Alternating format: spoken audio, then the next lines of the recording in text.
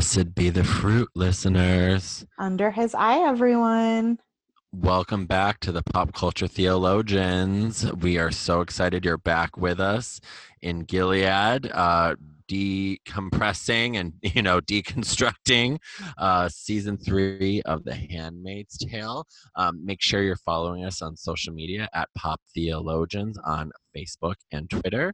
You can follow me at jerickson85 and Handmaid of Brent. Off Brent. Off Brent, where can we find you? Are you allowed to be on the internet now? I'm technically off Grizzly, and Off Grizzly.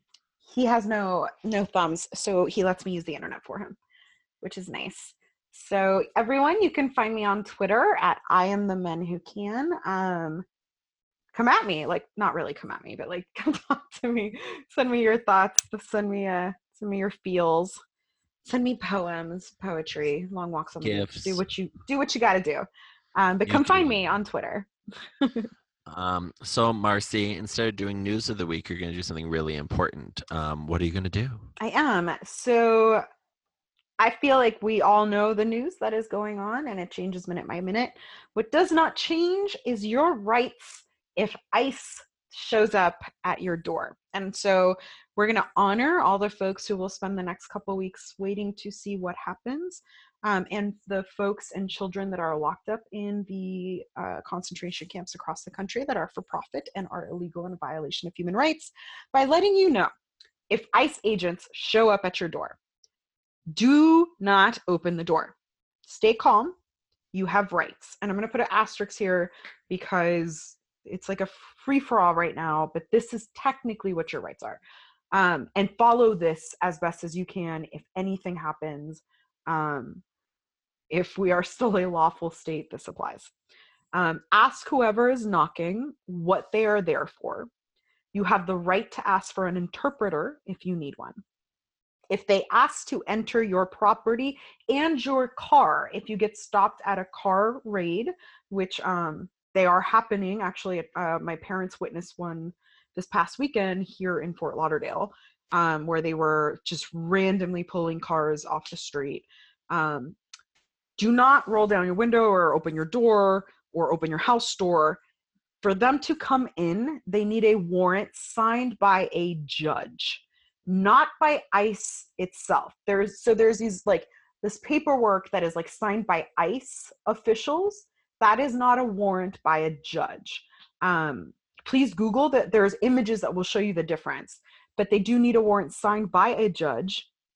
And if so, they need to slip it through like underneath the door or through a window to you so you can see. You need to be able to see it, have eyes on it. If what they have is an ICE signed document, you can refuse to let them in. Tell them that they need to have a judge signed warrant to enter the premises, and that if there is any information that they would like to leave, they can leave it at your fucking door. If they leave it at your fucking door. Leave it at the fucking door. If they force their way in to your house or your car, this is really hard. Do not resist. And tell everyone in your residency or in your car to stay silent. This means a lot of us, particularly those of us that are first generation brown folks, which is who they're targeting currently, you need to have really, really, really awful conversations with your loved ones and with your neighbors and with your coworkers, documented or undocumented. Because I'm not particularly sure when they round people up. If and when they round people up, they have been. I have a friend who literally was rounded up and was in ICE detention for almost 7 months. You just need to have conversations about this. So if they do come in, don't resist. Stay silent. That is the safest thing you can do. Any sort of altercation can put any lives at risk in that space. If you are arrested, you have the right to remain silent. You have the right to ask for a lawyer, and you do not sign anything. Like, do not sign a single fucking thing, like anything. Those are your rights. These are really, really scary time. if you know folks who are underdocumented, undocumented, or if you know families that have mixed status, which is what most of us, I think, have a lot of, is families that are mixed status. There's a couple things like that we recommend 100%. One is have a plan. Like, again, have this conversation. Have the conversation, like, about what could happen, what your rights are. Have that conversation with the elderly folks in your family and the young kids in the best way that you can. And I know that's difficult. The second thing is have power of attorney ready. If your family or your neighbors, your loved ones, your coworkers have families of mixed status, power of attorney is extremely important when it comes to those kids, because they will get put into these. They're not waiting for you to produce documentation. They are rounding up folks. So that's, just have plans in place. But most importantly, know that we are all in this together. If there's anything that history has taught us, is if they come for one of us, they come for all of us. No one is safe. But we're in this together. And for those of you that are not in danger of being rounded up in these raids, or ending up at an ICE detention center, not through a raid, but by whatever, you are the first line of resistance. Call your congressman, call your folks, call everyone who will listen and demand that these atrocities end. Do you belong to a church? Call your church and ask it why it has not declared itself a sanctuary in your city. Like, it makes absolutely no sense. Remind them of Bethlehem. Remind them of what, like, there's so much you can do as an ally right now. I honestly think that the raids that were called off yesterday, we're recording, today is Sunday, that were called off yesterday and postponed for 2 weeks. The only reason that happened is because of the outcry publicly, not only from Latino folks, but from everyone in general, and the bad press and the calls to the congressman, and the fact that police forces were like, we will not be cooperating, and that governors were like, we are sanctuary states. All of that matters. So if you're like, I don't know a single undocumented person or underdocumented person, that's fine. There's still tons of work for you to do. And hopefully you understand that, like, this is bigger than just like a border issue. This is a human rights issue. And again, if we've learned anything from history, is, if we've learned anything from Handmaid's Tale, is no one is safe in an oppressive society that disregards human rights. So that's our cover for the week. So, faithful listeners, are you ready to venture back into Gilead for episodes 3 and 4? What about you, Marcy? I think it's exciting. Okay, Marcy. I have been enjoying is not like a great word for it, but I have been fully immersed in these episodes. We're going to have to make sure we get a therapy appointment on the books for you. I know. But I'm in the same boat. This is an amazing season. And I watched these episodes hugging both my dogs. Yeah. Well, under his eye. Blessed be the fruit.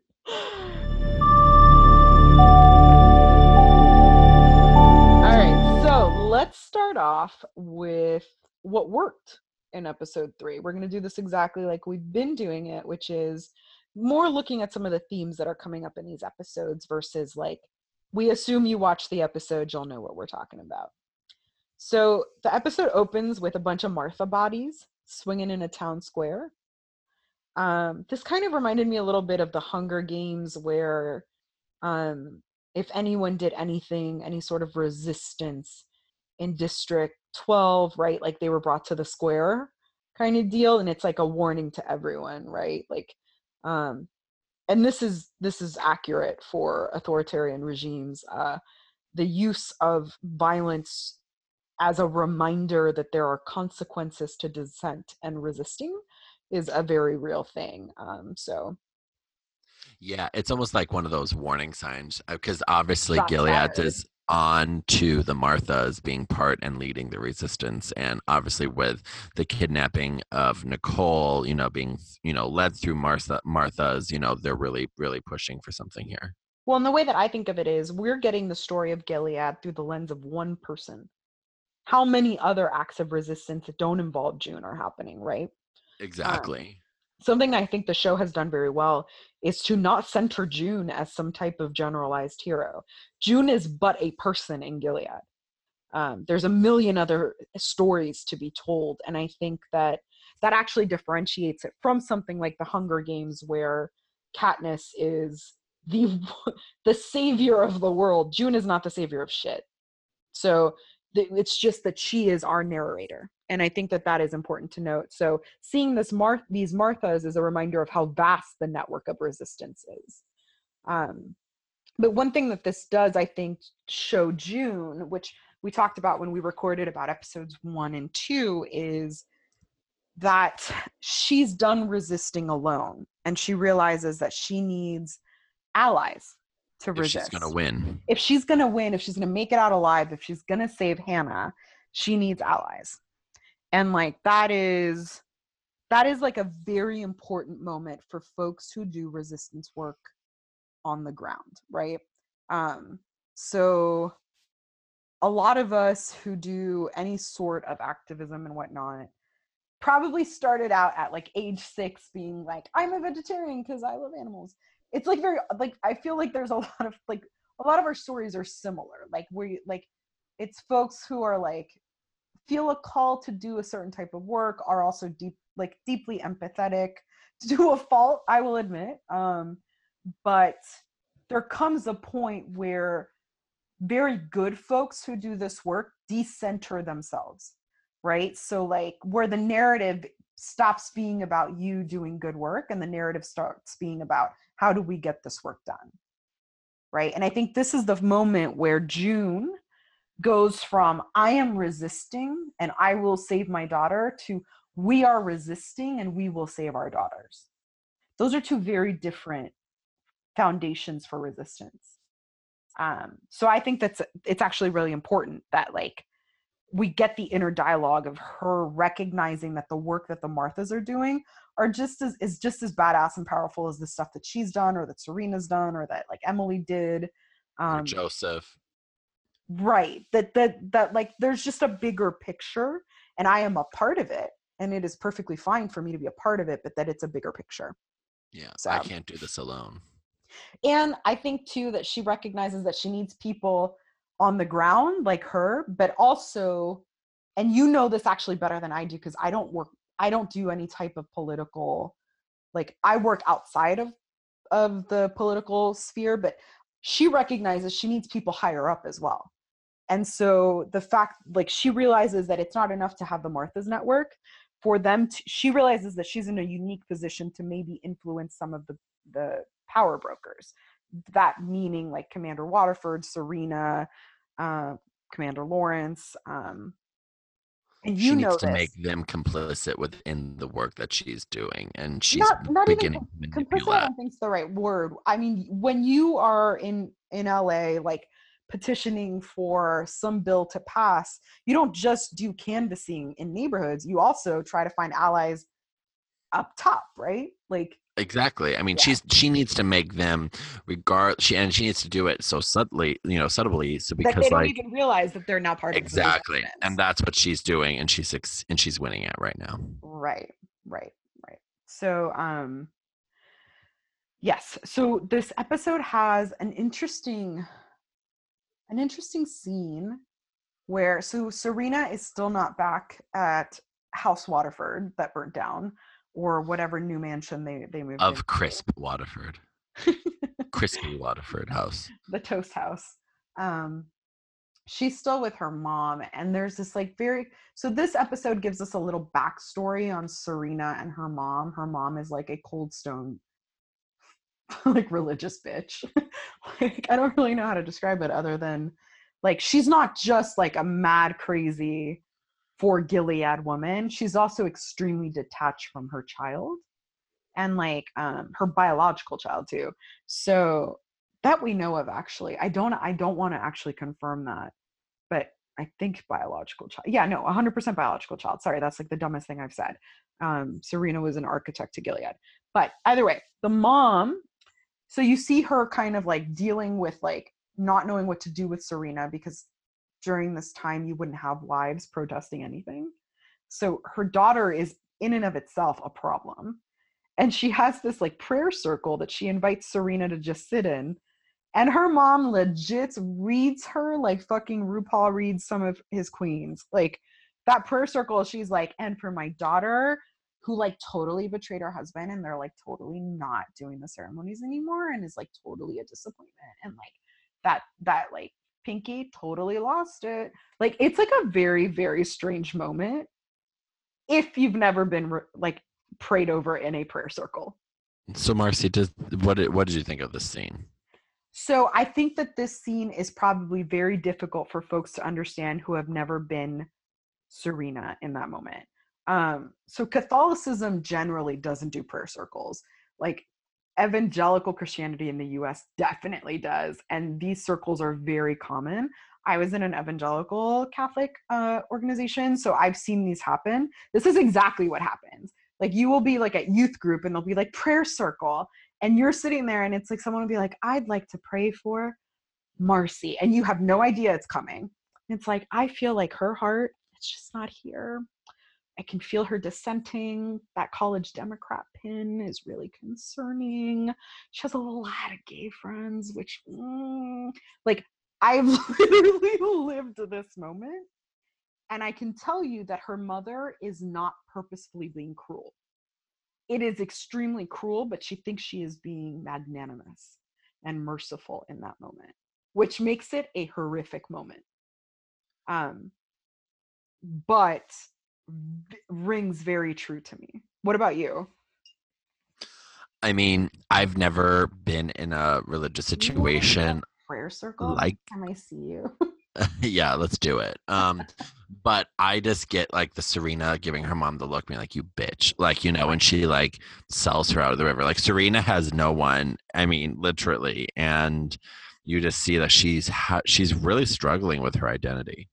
Well, and like different forms of Christianity have this idea of communal confession, right? That like that somehow there's this power, and I do believe in the power of personally us coming to terms with the harm we have inflicted on ourselves or others, right?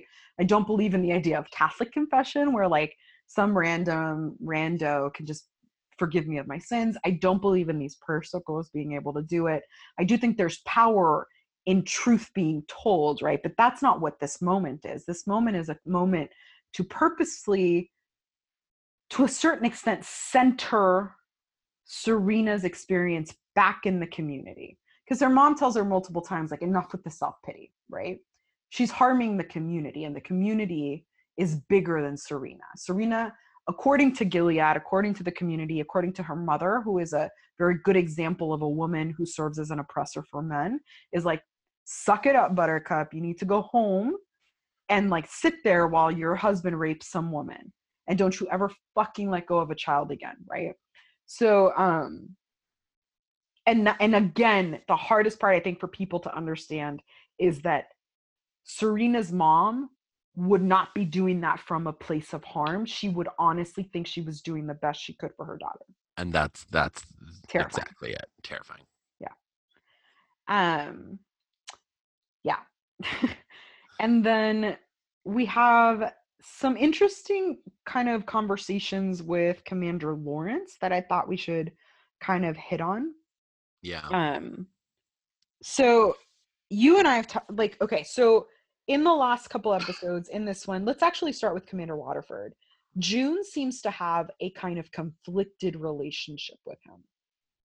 And I think the show is very brave for doing this because it is easier to write, I fucking hate my rapists and my oppressors than it is to write, I probably have a tiny bit of Stockholm syndrome and the situation is complicated and I don't know what to do with it.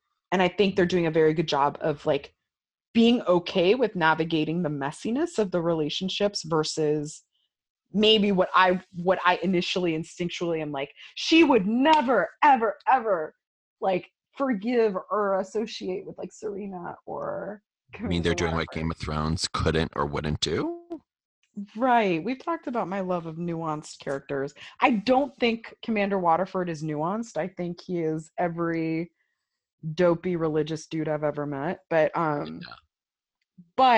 I understand, or here, well, I'll phrase the question for you. How do you feel about June openly admitting that she's not even sure why there's a part of her that feels anything for Commander Waterford and Serena? Well, I think when you look at just June's life in regards to everything that's been going on, I mean, they've been an integral role. I mean, I don't want to say that they're family, but like, I think when you look at the ways in which June's life has been shaped from the angle that we've seen it at, with Serena and Commander Waterford, like they've been a part of the resistance, you know, either willingly or unwillingly. I mean, she was attracted to Commander Waterford Do in you some really way, think so? shape, or form.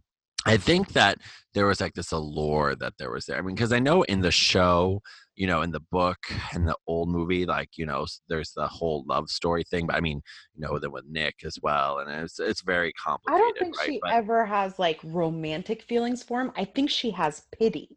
I think she definitely has romantic feelings for Nick, 100%. And I think she has pity for Commander Waterford, and pity can mingle in with a lot.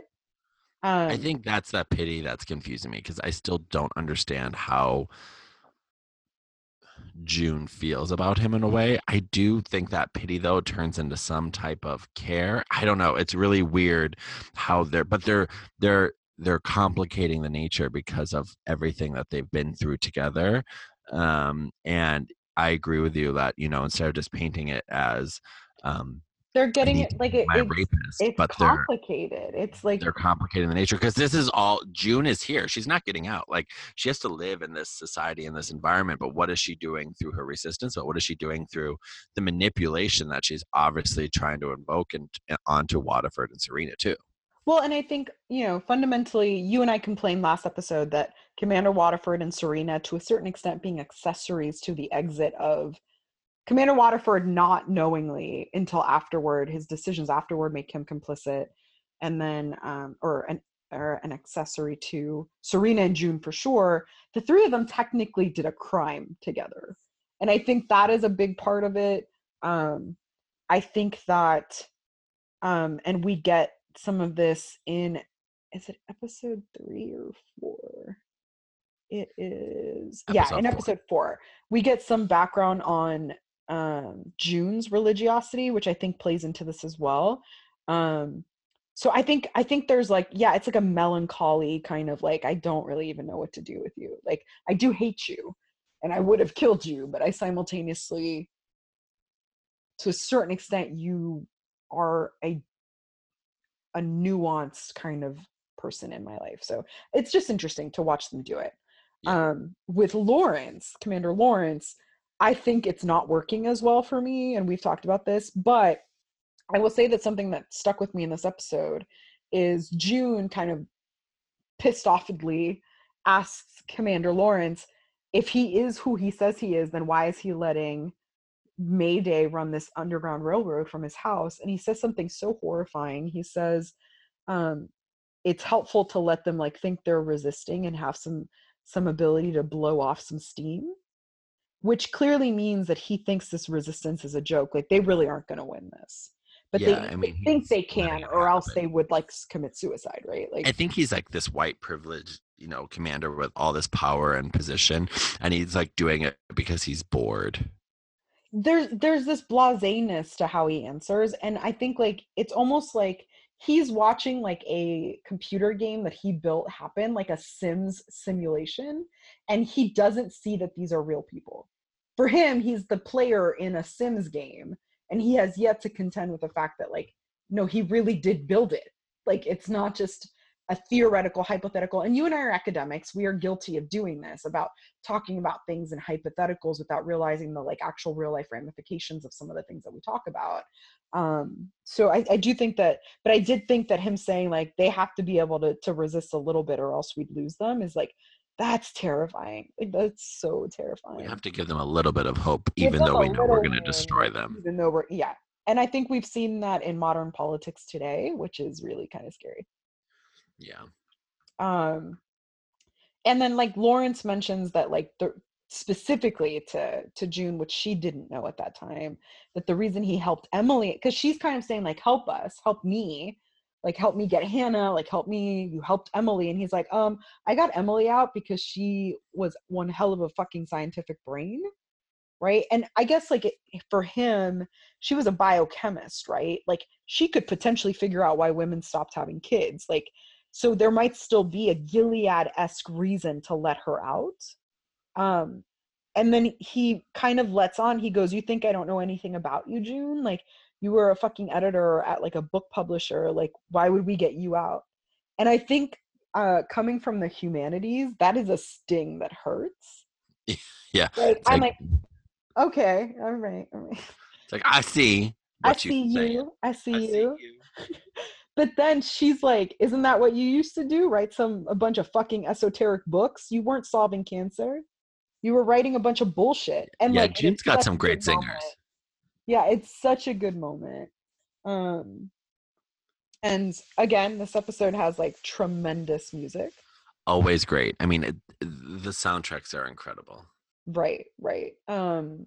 So this episode, it really consists of like a very kind of like fish eye look at Serena at her mother's house, Yeah. and to a certain extent to understand the type of rigidity that built the woman who Serena used to be, a woman who could build such a horrible thing with Lawrence and others And support it.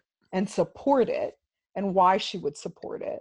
And then we get a look at June trying to deconstruct another one of the architects and realizing both like both of the technically the three architects of Gilead that she knows, and I say the word architect because it's different than compliant like officer or anything. We know from the books that like Fred and Serena 100% were the face of the movement towards Gilead, right? They were it.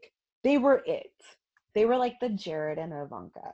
Um and then Lawrence He is, doesn't hate Jewish people. We're Jewish. I can't. And then Lawrence is fundamentally kind of like the economist slash sociologist who came up with all of it. And the three that she's encountered, she's like, she sees the cracks. So if there's cracks in these three, there's cracks everywhere. And I think that's what this episode is kind of showing us, that like this, that there, this will inevitably start to self destruct, and like to help move that along, the resistance needs to know the ways in which these people break. Speaking of Serena at her house, talk to me about the scene that moved you at the end of this episode. I mean, tears. I mean, Serena's really struggles to find herself in this episode or in the last two episodes. And what you really see her is like there's been a lot of baptismal references. There's a lot of rebirth imagery. But her standing there in the ocean, it just reminded me a lot of the Tony Kushner scene in Angels in America, where Patrick Wilson's character standing out there with, you know, in front of the ocean saying he's flayed, and he runs into the ocean and is cleansed, but like Serena's looking at what's all before her. She's by herself, she's at her mother's house, and she gives herself her own baptism, and it's extremely symbolic of Christianity. It's extremely symbolic of, I think, the power she's trying to get back just for herself and herself alone. But you're continuing to unravel this onion that really is Serena. Right, right. And I think from a theological perspective, a woman baptizing herself, like choosing to do it herself, particularly a woman like Serena, whose form of Christianity is clearly patriarchal. She's not even allowed to read scriptural verses. She's 100% not allowed to baptize herself or Did you rebaptize get big herself. love flashbacks? I did actually. I almost typed that out in our outline because I know both you and I really really loved Big Love, and particularly loved the reclaiming of baptism by the women in Big Love. I think this is theologically a big moment for Serena and for women in general in Gilead. Like the idea that like, I don't need you to find God. I don't need you to be worthy. I don't need you to be cleansed. I don't need you to repent. I don't need you for shit. And the fact that Fred sees her do all of this and she walks right past him is very important too, because he's not a part of it. Like, he is not a part of her healing or a part of her, like, her, I hate using the term, but her come to Jesus moment. He's a bystander for the first time ever, and that is not the Gilead he planned for. And you see him really struggling with no Right. longer being the figure that saves his wife, because when you look at the scripture in which they go off of, the man is the head of the household, he's supposed to lead his the women in his life, I mean, all this stuff, and now she's saved herself. Agreed. And like, I've actually had this experience, interestingly enough, with friends from back in the day who became priests, and then I obviously left the church, and when we've talked again, they still think they actually have authority in my presence. And I think it is extremely disconcerting, where I'm like, nah, bro. Like, I I literally, like, no. It's like a big no for me. I'm not going to refer to you as father, because you're not. I don't think you can wipe my sins. I don't think you're magically prepared for power. I knew you when, so like, sit down. So yeah, this was very good. I actually laughed and was like, John and I should do our own baptisms in the water someday. Oh my God. Right? We'll I take the invite class. everyone to I am take ordained back the myself. power. Take back the power. Oh, I'm not getting ordained by you. I will ordain myself, bitch. No, I'm saying I am ordained. Like, we can all get ordained and then, bless ourselves. We don't need the ordination. I think that's the point. Yeah.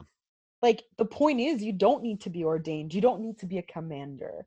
Like, and she knows that. She knows that from the moment she read that Bible verse and was like, this is bullshit. Like, I can read. You all know I can read. It's dumb to pretend I can't read. From that moment to the moment she walks into that water, which for her would mean so much, and the fact that she doesn't ask Fred to dunk her or anything, she's like, I got this, is extremely I powerful. love that episode in I Big do too. Little and in a Big Love. Big Little Lies also going on, very good. Oh In Big God. Love, the episode in Big Love that mimics this or this mimics it, is extremely powerful. So this is an episode where I thought we had a lot more that kind of didn't work for me. Oh yes. Spill that tea, girl. So But none I of this is like out of left field. Like, all of your stuff makes sense to me. does it I feel Yeah. it's interesting, because like, I struggled with the reason it was so last minute for us to decide to cover the show is because the show is extremely triggering for me, because a lot of it feels personal. So I always try to like kind of take a step back from like my own experiences with restrictive religion and like particularly restrictive Christianity, and kind of take a look. But I'm still gonna harp on the fact that I I don't understand, um, kind of like the sympathy that we still have between Serena and June. Like, even the idea that they shared a child, like, doesn't work for me, because they didn't share a child. One stole a child, one bore a Exactly. child. And also, like, listen, Like, Serena, like, I get you've always wanted a child, but like, no, I understand Serena oh, thinking you that is get her that bond. child. See, that bond did not work for me. I Oh, just don't get 100%. how she's all up in this Nicole thing. Serena is a true believer. Remember, I told you I don't think she believes that it's rape.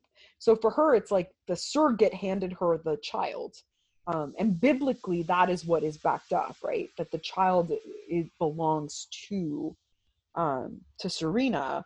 Like, so I understand Serena thinking that her and June both gave up her child, their child. But like, I struggle with the idea that like there'd be some type of like bond or sympathy, or like any, I'm struggling with it. I'm sure they're going to build it out better, but like,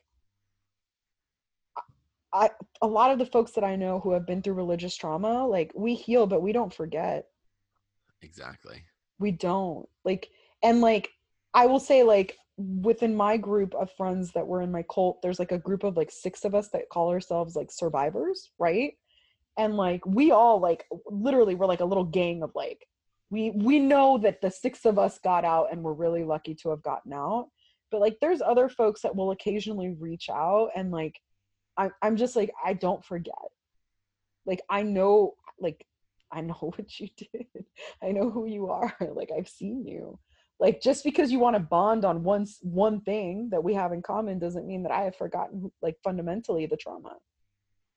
So that's like difficult for me. The other thing which I think is going to surprise you actually is the fact that like Serena's mother being detached doesn't work for me, because this type of evangelical kind of vein of Christianity that would have led up to Gilead, motherhood is all women have. That's it. Like that's literally that's all you've got. And like being a good mother, being a warm mother, like is vocational. Like that is your vocation. Yeah. Even if you're a cold-hearted stone bitch, right? You will at least do performative goodness. Because as a woman, the only performative power you have is as a mother. So like while I understand her mom not being impressed with her, like Serena kind of like going rogue, the fact that we know that even before she went rogue she was like a cold-hearted bitch doesn't gel for me. And maybe I'm wrong, because I'm sure I have friends from back in the day who like, so the cult that I was in didn't believe in any contraception, right? Like, which means if you wanted to have sex, you would be pregnant until you could not be pregnant again. And I have friends who have been pregnant literally for like 9 years since they got married. I'm sure some of them didn't particularly feel called to be mothers. They just don't have an option to say no. But like, if Gilead is built on the fact that children were scarce, it just doesn't work for me. Yeah, and I just think that maybe the version of Serena and her mother got along before Serena really went through a lot of this stuff. So I think Serena's on a different level now. And that might be it. It might be that like her mom just no longer sees herself in her child. And raise your hand if when you become something your parent is not, they take it very personally. Like very personally. So that's true. Very I hadn't true. thought about that. I hadn't thought about that. There is nothing my mother has taken more personally than me divorcing myself from religion. So God bless her. Like my mom is literally a saint and she's amazing and wonderful, but like she stopped seeing a bit of herself in me when I walked away from Catholicism. And that will always be something that I know. And I wonder, you're right, if Serena's mom just can't see herself in her daughter, and therefore there's a bit of a detachment. Because Serena had to probably sell her mother on this idea of Gilead too, right? And so it's I kind of don't like know if going, that's it. I think she had to sell her mother on why she's there right now. well, that's what I mean. But I'm saying like Serena's no longer the Serena of season 1. Exactly. Which again is really normal to have tension when, if you went from a super religious household to all of a sudden being this like resistor atheist, like fuck men, like mom's gonna be like, I'm sorry, what? This is like, what? Sit the fuck down. Like, right. So it's the coldness I don't understand. The anger or rage I could definitely understand, but and then the only other thing that I think you and I both called out was the idea that June can manipulate the commanders and Nick and Serena the way that she does is it's pushing a It's little a bit. stretch. Yeah. I think that's it. And also, I'm just over Nick in general. So bye. I don't have a lot of And patience for he's Nick. no longer on this episode anymore. Right. Fred and Serena, like, I'm not sure where this is going with them. I'm paying attention, but like she like tries to flirt with like Commander Lawrence, and he's like, "Fuck off, man!" Like he's like, "I don't have time for this." He's like, get out of here. Right? Yeah, and I think Doesn't Commander Lawrence also say something like, I know what you do? Like you burn down houses. right. He pretty much says like, "Yeah, I don't think so." Like, so So overall, like an interesting kind of episode. We get insight from Commander Lawrence on why the resistance is allowed to exist, and also how powerful he thinks he really is. We get insight on what happens to the people who are participating in May Day, right? And then we have some backstory into Serena's life and Serena's kind of rebirth. Very, very strong episode, I think, overall. I do too. I loved it. Very good episode. Do you The want to whole move on season is hitting. Yeah. to episode Episode 4? 4. Let's let's talk more about baptism. What do you think? God, they're really hitting the nail on the head here. I Like, wonder. but I wonder if everyone else is seeing like the repetitiveness of. Maybe it's like how useless baptism is. It's well, just it's the something power of ritual that they're utilizing that is here. exactly it. Talk to me about the power of ritual.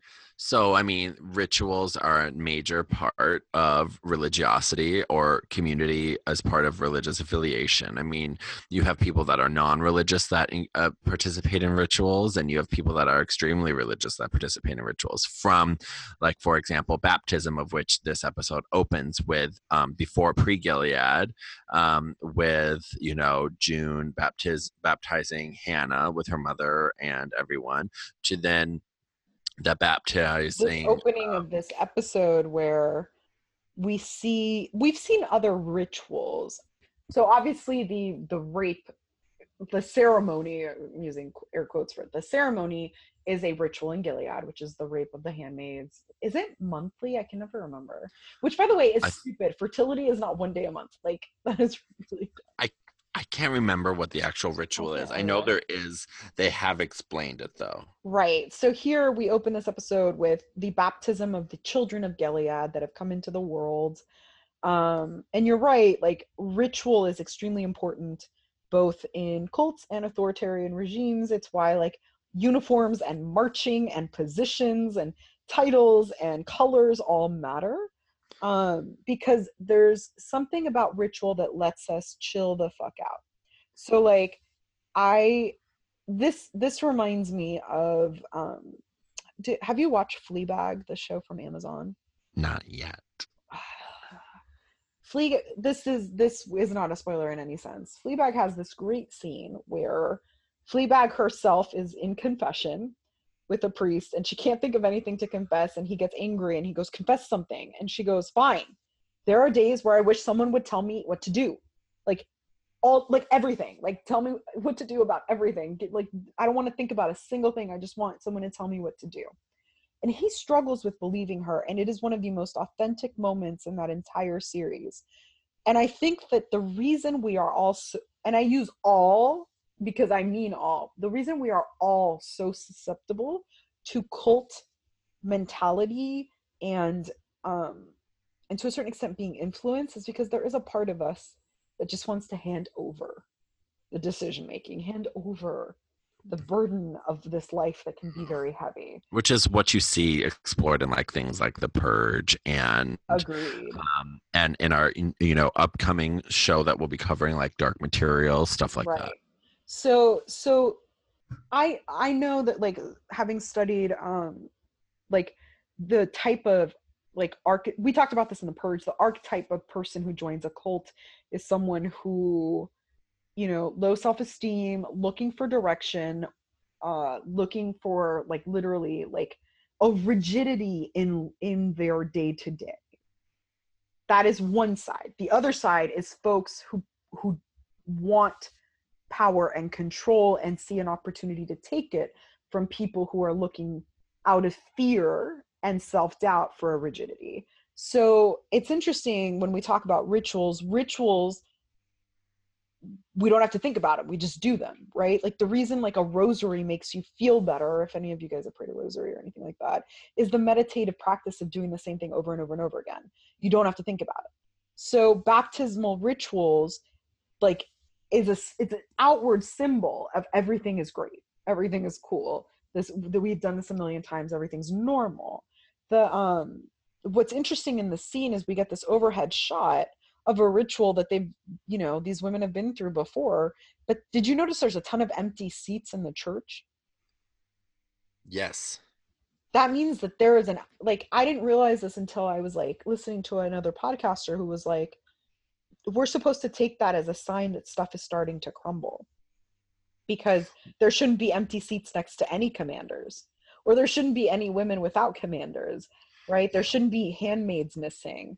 And I yet mean, they key to that when they're like Nick's going to the front in Chicago, right. and at the So end of this episode as well. right. And speaking of rituals and kind of like how deeply ingrained they are in us, the red and the blue, we've talked about this before. Blue as a symbol of virginity, red as a symbol of like the fallen woman. I think it's interesting to just see everyone settle into their role, right? Without questioning whether that role is fit for them. And how Um, they walk and how they're let in. I mean, that's all a part of right, the play. right. But the fact that there's people missing is just a reminder that the resistance is happening, and that none of these women, including June, are far removed from it, because there's not just handmaids or, you know, guards missing. There are clearly commander wives missing, like stuff like that, and not just like Serena, whose child was taken and she refuses to go. So it's interesting because the anthem that they come into is a very recognizable Christian hymn called Table of Plenty, which Yeah. is ironic. For Gilead, there is not plenty of anything, but particularly children. The idea that you would play that as you walk down the aisle, stolen children, because there's a scarcity of children, is just kind of like gross, right? So Well, that's Gilead. that's Gilead. And so then we have Aunt Lydia as the churchwoman that she is. I'm sure you'll defend her. I'm Um, not defending her. I'm just saying I appreciate acting. she is a great actress. I agree with I you. mean, you feel for Aunt Lydia in certain. I mean, that's the sign of a great actress and great material. Like, you don't feel. I mean, I'm not going to be like, oh, like if I'm like holding her over a mountain, being like, I gotta save Aunt Lydia. Like, I'm obviously not being like, oh, like you can be redeemed, but like I want more of that story because I was she's. fucking with you. I know you're not defending her.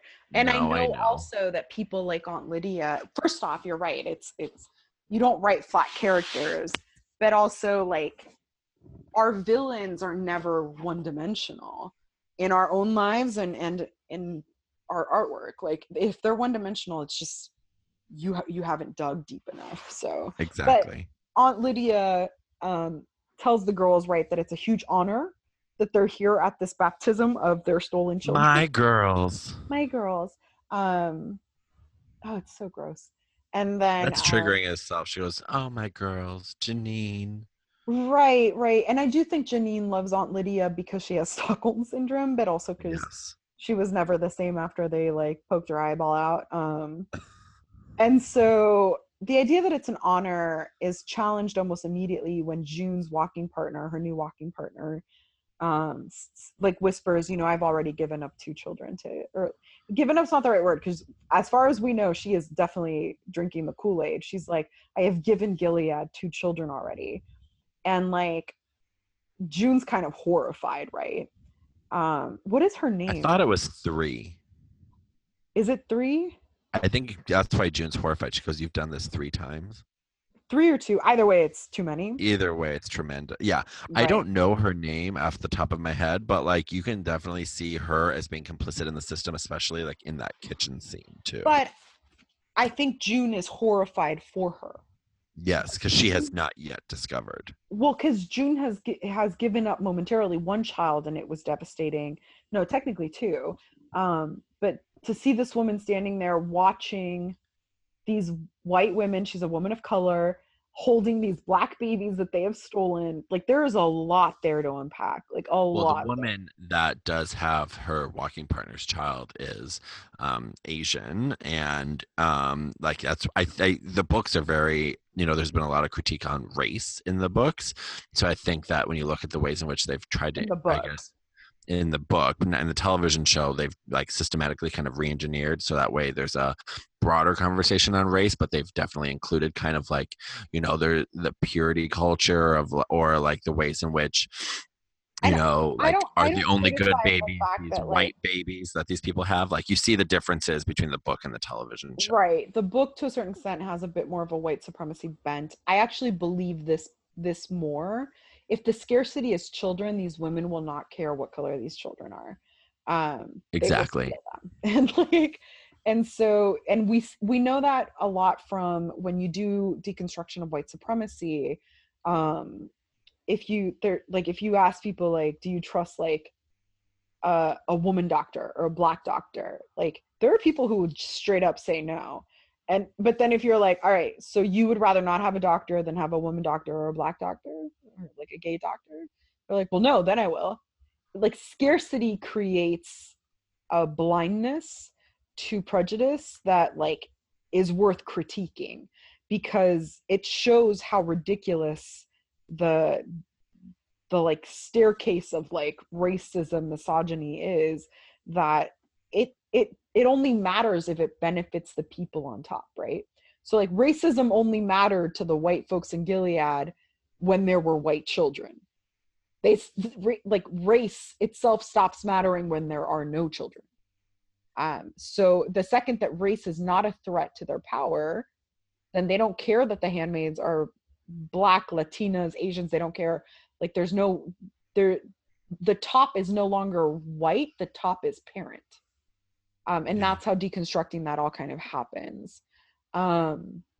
So we leave this baptism with, like you mentioned when we opened this episode, this throwback memory of like June fighting with Luke to get Hannah baptized, and how she wanted to go through that ritual, and Luke thought it was stupid, but it meant a lot to June.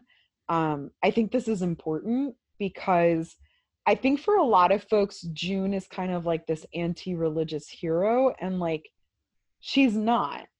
Like she obviously it meant a lot to her because she fought with her partner to get her child baptized. The ritual itself is a part of who she was before, which means the ritual is not being imposed on her, it's just been corrupted.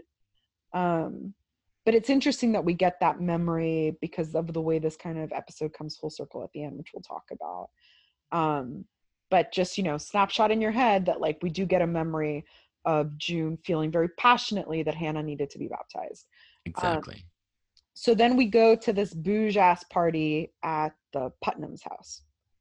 And if you remember the Putnams, they were Janine's, I don't even know what to call them. I was going to say masters, but they were her family. Doesn't feel right either.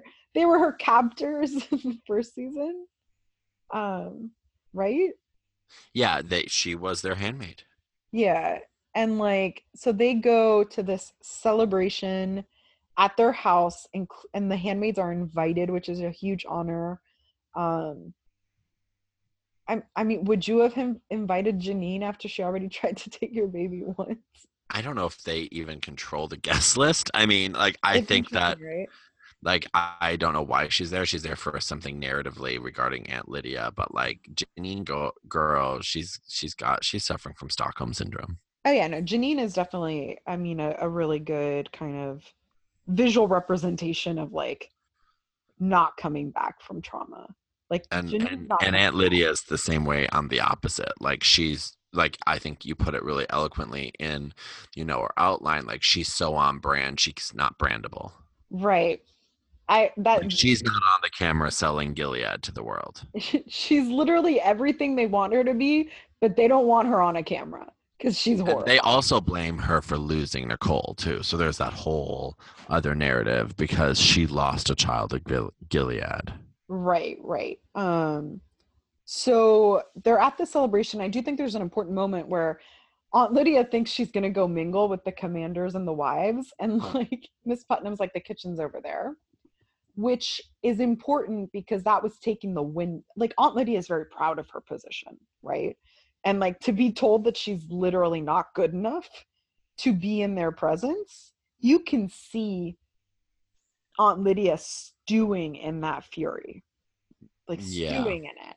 She goes from being so proud of bringing her girls to Her this girls. party to being like in a corner upset because she is like, she's having to contend with like, oh, you're above the girls, you're still below us, right? Which having watched systems of like of power, it doesn't even have to be systems of power, because I was going to go into like the hierarchy of some churches, but like for those of us who have jobs, right? If you ever watch a director or a VP be insulted by the CEO, they tend to come back to your office and like rag on you, because like if you can't punch up, you punch down, right? Um, so She strikes back at the only person she can strike back at, and which that's Janine. is Janine, right? So Did you love the scene when June like throws her body over Janine's body, and the power that she had then in that strike down, where like she stopped this attack that wouldn't have been able to be done in, I think, seasons 1 or 2. I do think, yeah, I think this is a very, very important scene. So at first I was confused, like I said, who would invite Janine back to the house? But Miss Putnam, when Janine sees her daughter, right, Janine wants to hold her. And she's just kind of like, I just want to hold Angela. Like, and Miss Putnam says some biblical verse about forgiveness and lets her, gives her back. And then Janine, overwhelmed, obviously she just had this baby, overwhelmed by this moment, begs them to take her back as a handmaid, right? Begs them like, and this is that nuance that I was talking about that is Stockholm syndrome, but like also like, who knows where the fuck Janine is right now? But for her, she's like, at least here I was safe. My child is here. I want to stay here. And Aunt Lydia, instead of removing her, which was totally something she could have done, pulls from that fury of before, and since she couldn't punch up, literally punches down and starts beating the shit out of her. And like you said, like June throws herself over Janine's body and says, no, no, like, no. That's all you hear is no. No. But what's more important is, it's not more important. We will take a moment to recognize that we all need to throw our bodies over the bodies that have no protection. That is our job as human beings of moral standing. And I do think that this is a more empowered version of June, but everyone in the room was horrified by Aunt Lydia's behavior, including commanders and commanders' wives. And this is important because, and June was able to stop it. not only, it's not even that she was able to stop it, she was able to highlight the cruelty in that moment. Like Aunt Lydia, Another crack in the system. Another crack in the system. Aunt Lydia is not some hero in that moment. And to me, this is again a reminder that they don't view rape as rape, and they're not viewing this as stealing children, because they do in that moment recognize that it is immoral to have beat Janine the way they did. Yeah. Can I ask you a question that's really off topic? Yeah. Do you think June survives the series? No.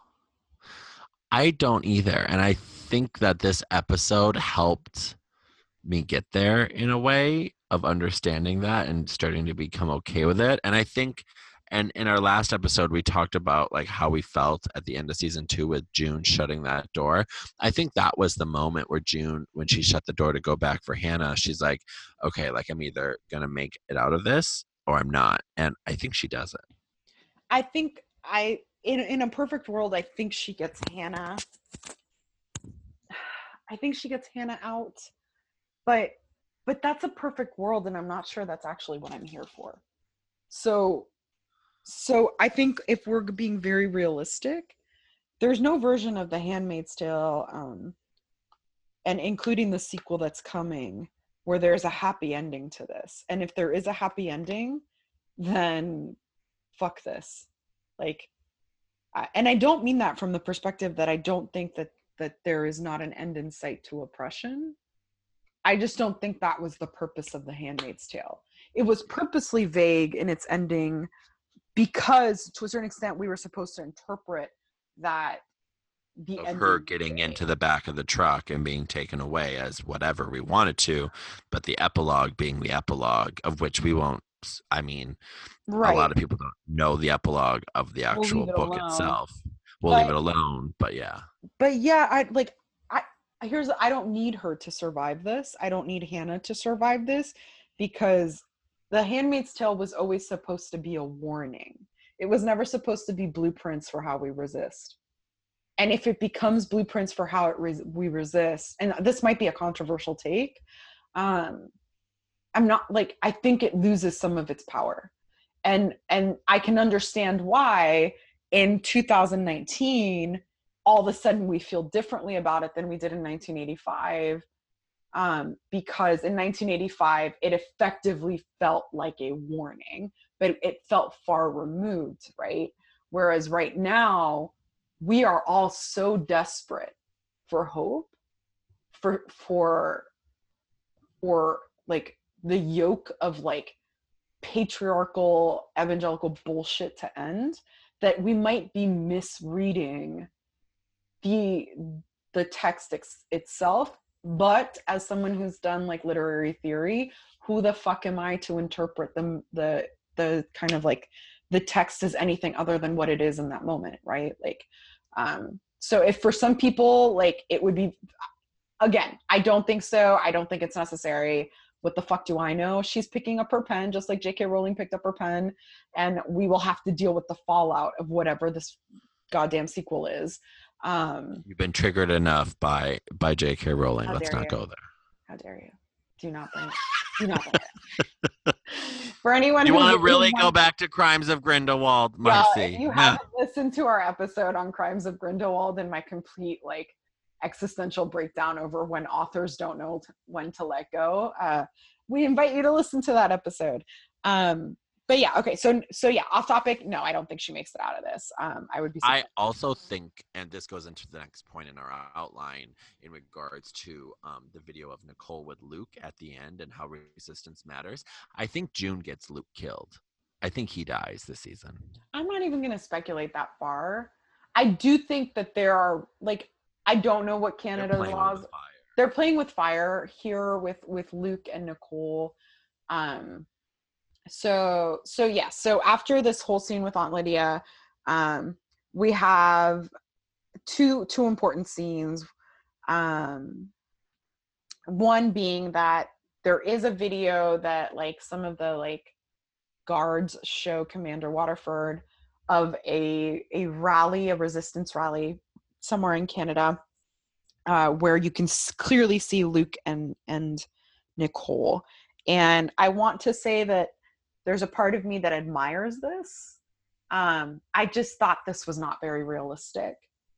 Um, it doesn't seem very realistic to me. But the idea that like putting our bodies in dangerous situations in hopes of people feeling seen does make sense to me. Um, Feeling seen and heard. And so if in his head there is a slight chance that anyone will see him and will tell June that Nicole is safe, then that makes sense to me. And you see that in her eyes. I mean, you see. No, I mean, she literally says like the happiness that she feels in that moment is quite a thing. Um, and then we have this like scene where Serena is in this gorgeous like pool room, and like June walks in. They both pick up cigarettes and kind of just plot like and push each other as buttons in regards to how they're going to resist. Like June is like, here's what you need to do, Serena. Serena's like, here's what you need to do. Like they're both pissing each other off because I think they're both kind of like at a loss for what to do while they smoke these cigarettes. Obviously June's going to be like, you, Commander Waterford is one of our tickets. Like you need to fake fix this. Like you need to fake fix this and make nice because you have power and we need to be able to use it. Um, so, so yeah, that's an interesting scene. Um, Do you want? I think the most powerful scene, though, in the entire episodes are with Emily and her reunion with her wife. I'm gonna let you walk us through that first because I know that was just again Emmy worthy performance there. So, we really have seen. So in episode 4, in the first, first and second and third episodes, we've seen Emily's progression towards, getting out of the cult-like mentality and getting, back indoctrinated into whatever normal depiction of society in which they're living in, right? But she has to go through small steps. And so this next big step that we saw at the end of episode 3 was her calling her wife and letting her know she's alive, because she didn't know. And now it's really, I think, a little time has passed, and it's really meeting her wife and son and understanding that they've carried on. But the roles in which you see Emily walk through this and how trauma shows up here is beautifully depicted. And you see that although their life continued, she was always there. And that was really within the images that they'll never forget, right? And that the image of drawing of their son Oliver drawing mommy, Emily mommy as a superhero, saying that she's trying to break free of Gilead, just shows that they were always trying to hold on to the last string of hope. And I think Emily was too, because we saw her at her lowest of lows. And so when you really look at this reunion with her wife and son, and the simple act of reading him to sleep at night, and their tears bring down all the veil, and you really see what trauma does to people in these horrible situations and the power of getting out of it. Right. I think that like every movement in that scene is just beautifully crafted to show how vulnerable you have to make yourself to heal and to not be afraid and to step back in to your skin after it's been taken from you, Forcefully. And forcefully. I think a good parallel is, women who talk about how long it takes them to heal from, and I use heal in air quotes because how long it takes them to be comfortable with physical touch after any type of violation, right? Like it takes a very long time. It takes a very long time to feel your skin again, to feel yourself again. I'm seeing it a lot right now with how women are telling stories of their abortions. Specifically with now the fact that, okay, there was a law in 1973 that made abortion legal, and now they lost friends. They maybe, almost lost themselves because of how they, had to perform their own abortions or go to a person that was to Roe v. prior Wade. to Roe in 1973. But, everyone has pre-Roe stories. There's always a person with a horror story. There's so many people that said we won't go back, and they really mean that, because they are saying we won't go back to the times when we saw women bleeding out in front of us. Right. And this and now that they're there, it's extremely difficult it's extremely difficult to watch from afar regression into oppression, which is what Emily's wife would have experienced, right? And then having to look at her wife and not even be able to imagine the trauma she's been through. For Emily, it is the unimaginable task of trying to find normalcy again, to find herself post, this horrific time in her life. And then the pictures is really, really interesting. People who have survived, there was this really good episode on surviving the FLDS, where this girl literally kept a picture of every single one of her siblings on her desk, and she said, she was like, I just need a reminder that they're still there, and that maybe someday I'll see them again. And for people who have left cults, left any type of toxic situation, and left people behind, we talked about this in The Purge, there is always a part of you that will leave the light on for those that you've lost, right? Those pictures of Emily with Oliver in that room were Emily's wife leaving that candlelight on, leaving the light on for Emily, and not giving up, still moving on. You move on because you have to. Her wife has has a house, has a car, has a job. She has clearly moved on because she had to. But the pictures are a testament that like she never forgot the person she loved that she left behind.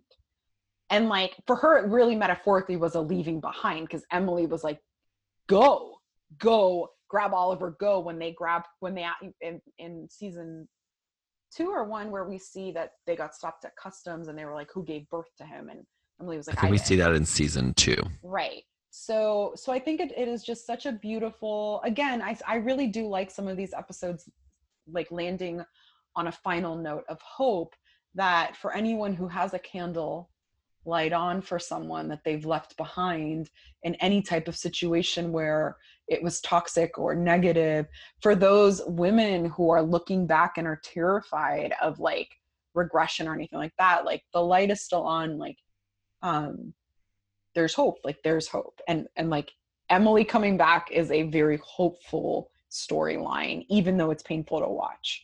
So yeah. And then the final thing that I will add that this episode does really interesting is it shows us a much more reserved, conservative, more kind of religiously, like we're watching a completely broken down Waterford. And we mentioned this before. I think this works for me. Like, I think he is secretly like been neutered, and that is okay. I'm totally cool with that. So then let's close on a couple. Bye, Commander. I still think he's super sexy. I don't. I thought he was more sexy in Shakespeare in Love, personally. Well, no, of course, but you know how I feel about men in uniform. Yeah, but like it's not even that good of a uniform. It isn't. So things that kind of I think we both agreed kind of didn't work was we've said it a million times at this point, like this whole Serena June buddy thing. Like, first off, there are no cigarettes in Gilead, and I'm just not for women. And I refuse to believe that a woman who so desperately wanted a child, who like had fertility issues, is just smoking. I'm probably being judgmental, because if there is anything I know is like you stress me out, and I'm gonna definitely reach for a cigarette. So I'm being judgmental, but I was just kind of like, I just don't see this scene happening. Tell me I'm wrong, John, because I think I am wrong. I think I'm just annoyed. First of all, I love a good cigarette scene, so you're not going to win me over on this one. I lived for that scene.